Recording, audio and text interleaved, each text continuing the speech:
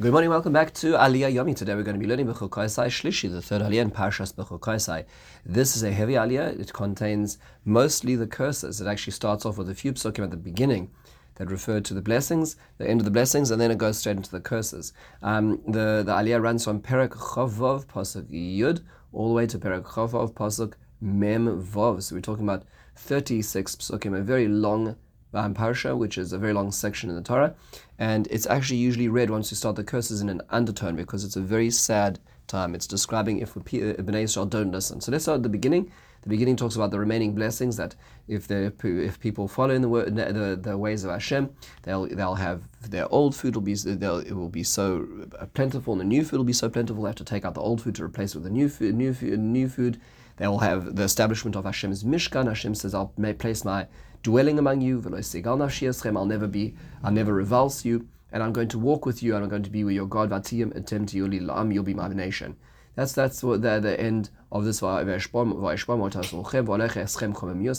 break the yokes of your servitude, and I will bring you up in a standing position.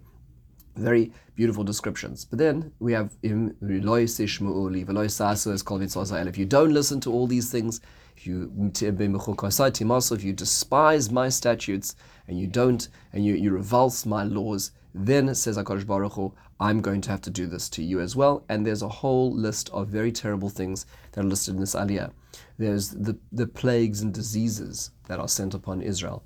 Then there are going to be how Hashem will send the enemies against you, and your enemies will chase you, and you will flee even when they're not chasing you anymore. You'll be paranoid. I'll break your pride, HaKadosh Baruch Hu says. I'll make sure that the skies no longer give forth any rain, and your land never has any dew upon it. And you'll spend all your time invested in trying to bring out fruit of the land, and at the end of the day, it won't work. The land will not give it. And if you carry, Hashem says, if you go with me in a happenstance way, and then I'm going to add 7. I'm going to give you sevenfold in terms of punishments. And we hear all the terrible things about the wild animals which are going to enter the land, and we're going to hear about the cherev kemes nekambris, and the sword that'll come through your land, and you'll be trapped in sieges in your land, and you're going to be limited in food. There'll be 10 women using one oven to bake their bread, and you're going to be selling bread and food based on the mishkal, based on the measurements. It's terrible things. And at each stage there are different. There's the returning refrain, which is, if you don't listen to me, then I'm going to add more. If you're going to keep going carry with me in a happenstance way, you look at me in a happenstance way, I'm going to carry on doing these things to you. So HaKadosh Baruch Hu describes how he's going to destroy the idol worship areas that Israel has been used. I'm going to destroy and make the land desolate, and the land will then get back its Shabbos, that all the Shabbos Oseh, all the days of its Shemitah that were not observed as well, will be returned and brought back to it. People will perish. People will fall over each other.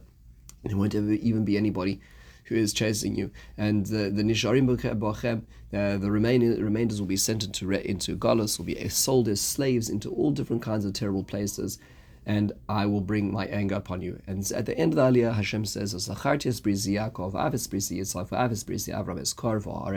but I'll remember the covenant with Yaakov, Yitzchak, Avram, and the land, and I will bring you back, because I will not despise you. I will not fully remove you from the land. I'll not fully remove you from my heart, HaKadosh Baruch Hu says, and I'm going to bring you back if you keep these commandments. So it's a very, very powerful, very sad aliyah. It requires a lot of in-depth analysis, but a few basic points is, well, first of all, what are the patterns in our aliyah? So the first pattern that's worthwhile noting is the 7 steps. So Rashi points out that, quoting the Midrash over here, the Sifra, which is a very powerful Midrash, is that really there are 7 things that we do which will warrant 7 levels of punishment, which are described in our aliyah. So what are those 7 things? Rashi says the first is loy lamad, is that we don't learn. It's not of interest to us to learn the laws of God, to understand what it is that He wants from us. And that's a very easy first step to slip down into. We think we know, we hear about things, we comment, we read headlines, and we think we know what's going on in Judaism, but we don't really know what's going on. What does that lead to? The next thing it leads to is lo yasad. Because we don't know, we don't do. So if a person, let's say, doesn't learn the halachas of Shabbos, not interesting to them to learn Hilchos Shabbos, too dry, too complicated, too extensive. then ultimately they're going to end up making mistakes, because in the end of the day, if you don't know what to do, you're going to not do the right thing. Then the third level is moes ba'acherim ha'osim, is to despise other people who are doing the mitzvahs, which means to say that, let's say that they're coming back to the Shabbos example, a person doesn't learn about the halachas of Shabbos, so a person doesn't really know what to do in this situation. If other people are doing what's correct, this person is more careful about this halacha on Shabbos, and you don't know and you don't care because you didn't learn it and now you're not keeping it. You start saying, why are they being so frum? Why are they being so annoying? Then that leads to sonei chachamim. A person hates the teachers, the wise people, because you know why it is? It's because it's because of those rabbis, those teachers. They're making everybody go meshuggah about all these things. Why? Where did it come from? It came from the fact that one wasn't interested in learning, therefore one wasn't interested in doing, and therefore one got upset about other people who are doing, and therefore one gets upset with the people who remind us of what our tradition is. And then finally, moneas acherim. Then you stop saying, you say, in my house this is not the way it's going to be done. You this is not the way you do things. I know, and I've always done it this way. You're not allowed to do it in this way. Then finally, the sixth level is kofer b'mitzvos. You deny it. You say, you know what? This is just nonsense. I know what Judaism is. This is the way we always used to do it. This is not a part of the mitzvahs. This particular aspect of Shabbos, that's not what we do. And finally, kafir ba'ikar, and that leads to finally denying, well, if that's what Hashem really wants, that's really that's not my cup of tea. That's not how it works. Rashi says that these are 7 levels of how a person gets to it. It all just starts from a lack of learning, a lack of awareness, which leads to a lack of doing, and then ultimately all these 7 steps of development. Rashi, quoting this, says, and that's why there are 7 levels of punishment, which are described. The Aliyah keeps saying there's 7 levels of punishment. Why? For 7 levels of desisting. Another pattern to notice in our Aliyah is the word keri. Keri literally means the word mikre, which means happenstance, which is kind of like a cause-effect way of looking at the world, as opposed to the system of hashgacha klalis or pratis, where Hashem has providence. Providence is that Hashem controls things. Keri is that things just happen. It just, all kinds of things happen. Says the Orach HaKadosh that if you live in a world, if you want to see that everything is happenstance and not godly, then Hashem says, then even the punishments I give you will be happenstance as well. You're not going to be able to see, because I did A, B happened. You're going to do A and M1 will happen. You will have no idea, because you treat me in a way that there's no plan. I will treat you in a way that there is no plan. There's no precision, because that's the world you've chosen to live in, which is a very sad thing.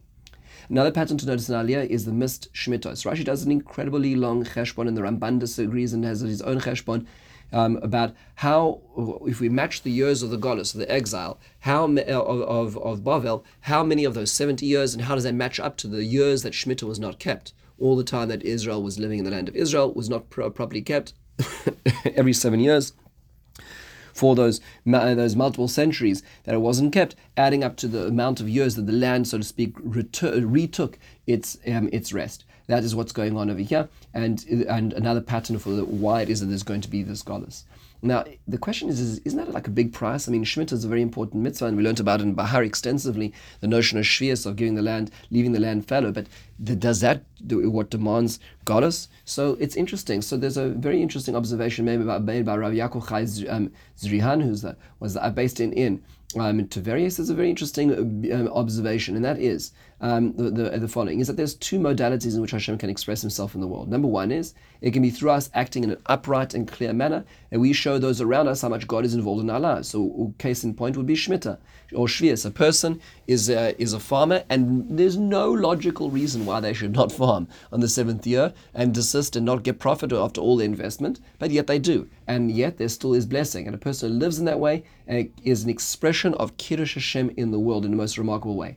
But let's say a person chooses not to embrace that system, and a person says, "No, that's not. I'm quite happy being in control all the time. I don't like this idea of stepping back." So if that model doesn't work, then HaKadosh Baruch Hu says, "Well, I'll give you another way to express Kiddush Hashem in the world, and that is you're going to be in exile, and I'm going to send you out into the nations, and you're going to still continue to exist, even though every other minority, which is put into different cultures and nations and lands, without a centralized sovereign base, all completely assimilated and disappeared." That'll be the Kiddush Hashem. So there's 2 modalities: in the land, while expressing Hashem, or out of the land, perhaps is expressing Hashem in the Jewish history itself. Those are 2 models, and these 2 models, in fact, are based on our choice. And that's what is being told to us in our Aliyah, is we can choose to serve Hashem in the land and be a Kiddush Hashem in that respect, or if we choose not to, then ultimately we may be a Kiddush Hashem, but by the negative, by not being destroyed as well. Mark Twain says the Jews in a very, very famous comment, he talks about the improbability, he talks about how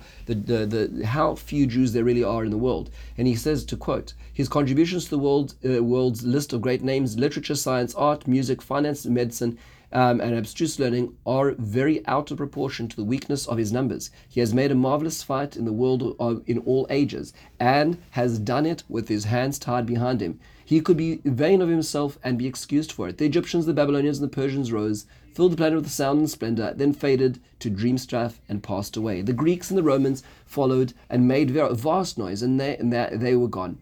And other people sprung up and held their torch high for a time, but it burnt out. And they sit in twilight now and have vanished. The Jew saw them all, survived them all, and is now what he always was, exhibiting no decadence, no infirmities of age, no weakening of his parts, no slowing of his energies, no dulling of his alert but aggressive mind. All things are mortal but the Jews, all other forces pass, but he remains. What is the secret of his immortality? This was written in 1897. And yes, that is one form of Kiddush Hashem, but that we'll call it is Model 2. Model 1 is when we're doing it in the land, and we don't have to display that we don't disappear. That is Model 1. That's what we'll call the Shvius model, the Shemitah model, without having to go into the exile model. Now, the Ramban does point out that there actually is a blessing hidden over here, which is that the Torah says, that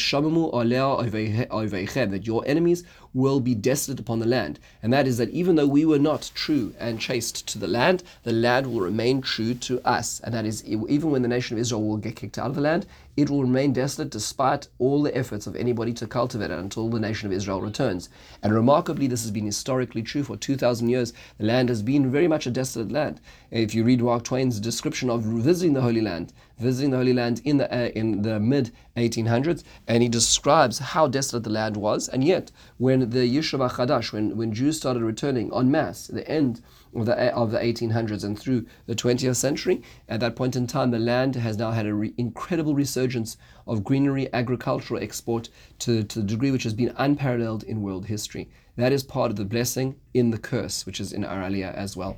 Finally, one last question in our Aliyah is, or two last questions is, why are the curses in Bechukosai and in Kisavo? Why are there two sets of curses? The Ramban says famously that the curses in Parshas Bechukosai are referring to the curses of the Bayis Rishon, of the first Beis Hamikdash. The curses in Kisavo are referring to the curses in the second Bayis, which is why in our Aliyah, which is referring to Bayis Rishon, according to the Ramban, they are shorter than those found in Kisavo, and there's a very distinct end, like the end of the Golus Rishon in Bavel and Pras and Persia. However, when it comes to the other ones, in Kisava, it's extensive and there's no specific hard line ending, which is described as well, which is why it reflects these two stages in Jewish history, two different parashas to express that as well. Finally, one last point, which is a very beautiful observation, that is from our Aliyah in Pasuk Chavav, Perek Chavav, Pasuk Lamed Zayin, we hear about the idea of Arevus, which is the idea of guarantorship, that every Jew is a guarantor of each other. The Pasuk says, that one person will trip over a brother, and there's not even anybody chasing one. Rashi says, this is Mikan Shekol Yisrael Arevim Zevazah, that all Jews are guarantors for one another. They have bare responsibility. This is halachic implications, and that is that if, let's say, a person has performed a mitzvah, but another Jew has not performed a mitzvah, and they are equally obligated in that mitzvah, you may say the bracha on that mitzvah for them, even though you've already done it. So, for instance, let's say somebody hears Kiddush, a husband hears Kiddush, comes home, his wife has not heard Kiddush, a husband may say Kiddush again, even though he's already fulfilled his obligation. Why so? The answer is, Kol Yisrael Arevim Zevazeh. All of Israel are guarantors for one another. They bear the responsibility. In a certain sense, the husband has not fulfilled his obligation when the wife has not fulfilled her obligation. Therefore, he can say it on her behalf, as an example, in halacha. So the question becomes, why did they learn it from this aliyah? This aliyah isn't talking about guarantorship and brotherhood and responsibility. This aliyah is talking about pandemonium, the store by chaos, people running away and tripping over each other and dying. Well, why is that the place? We learn this from Rabbi Jonathan Sachs says in his book To Heal a Fractured World. That's precisely the point. That usually the guarantorship and brotherhood is governed by either a sovereign state or just a locality, meaning to say you need to be near each other to bear responsibility for each other, or you need to be part of a larger system. what happens when you don't have that? What happens when you're kicked out of the land? What happens when you no longer have a state or language or culture? Is there still responsibility or co-responsibility? That's what the Aliyah is telling us. That even as you run into Golus, there's going to be a level of responsibility born for each of you, for every one of your brothers. That's why the Spanish Jews will cry when there's a problem in Portugal. The Portuguese Jews will cry when there's a problem with the Jews in England. Every Jew around the world is connected to each other, even in the state of Golus. And that's why it's learned from this Aliyah. With this, we conclude the third Aliyah in Parshas Bechukosai. In the meantime, have a wonderful and meaningful day.